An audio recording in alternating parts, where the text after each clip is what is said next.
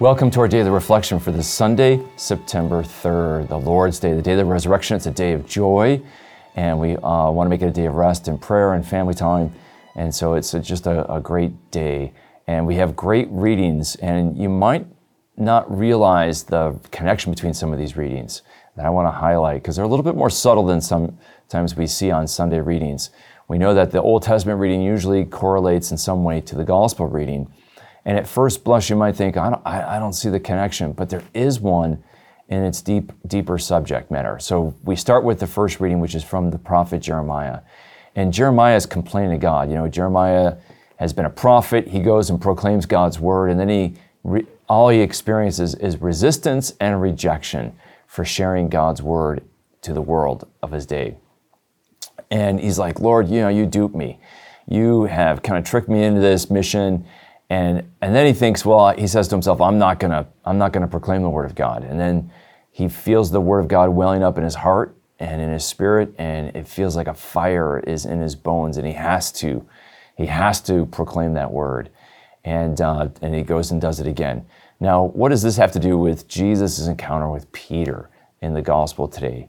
Well, in Matthew 16, Jesus tells Peter that he's going to go to Jerusalem. He's going to suffer and persecution, betrayal, and he's going to die at the hands of the chief priests and the Pharisees.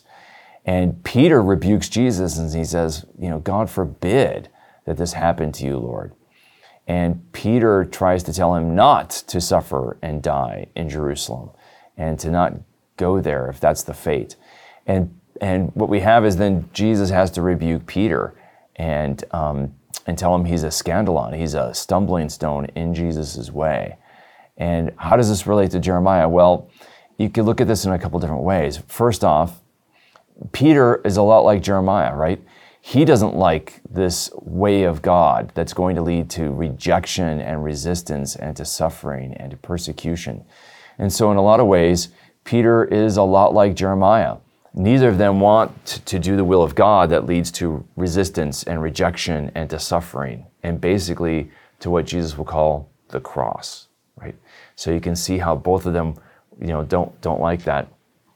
In one way, Jesus is being clearer with Peter than he was with Jeremiah. He's letting him know the fate of what is ahead, that there is the cross and suffering. And then he goes on and talks about how anybody who's going to follow him has to be willing. Anyone who would come after him must deny himself, take up his cross daily, and follow me, right? And Jesus is kind of, if Jeremiah complained that he got tricked into this, and he didn't realize God didn't, let him know how hard it was going to be. In a sense, Jesus is going to be forthright with Peter and the disciples. Now, if you're going to follow me, you're going to have to take up a cross. This is going to require sacrifice. And so there's a beautiful way that these two readings, I think, in a lot of ways connect.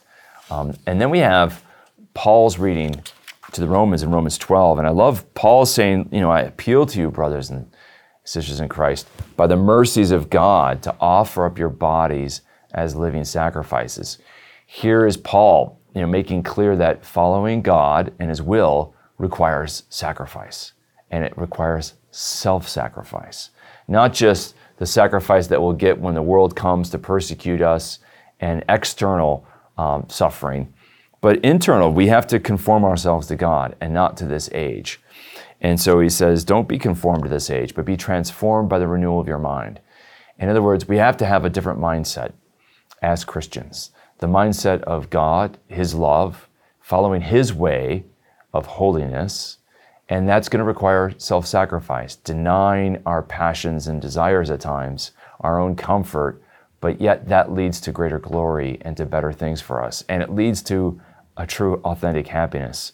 The world says, give in to your passions, and that's how you're going to find happiness. But what you find is misery. Look at the rates of depression and unhappiness in the world.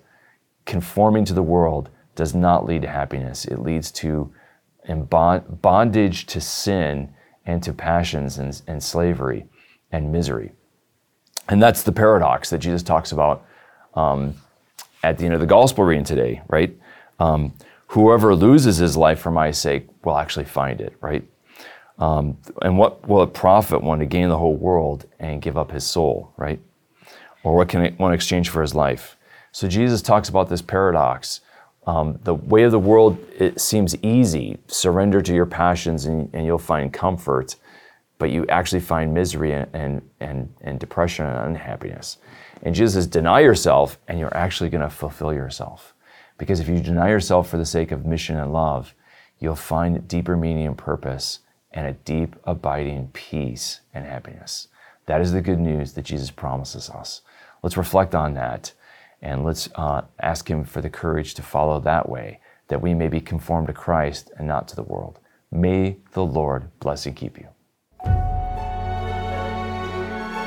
To sign up and start receiving these daily reflections in your inbox every day for free, visit formed.org/daily and enter your email. You can watch these reflections in video format by visiting formed.org. Formed is an online Catholic streaming service created by the Augustine Institute and Ignatius Press, with award-winning studies and parish programs, inspiring audio content, movies, ebooks, and family-friendly kids programming.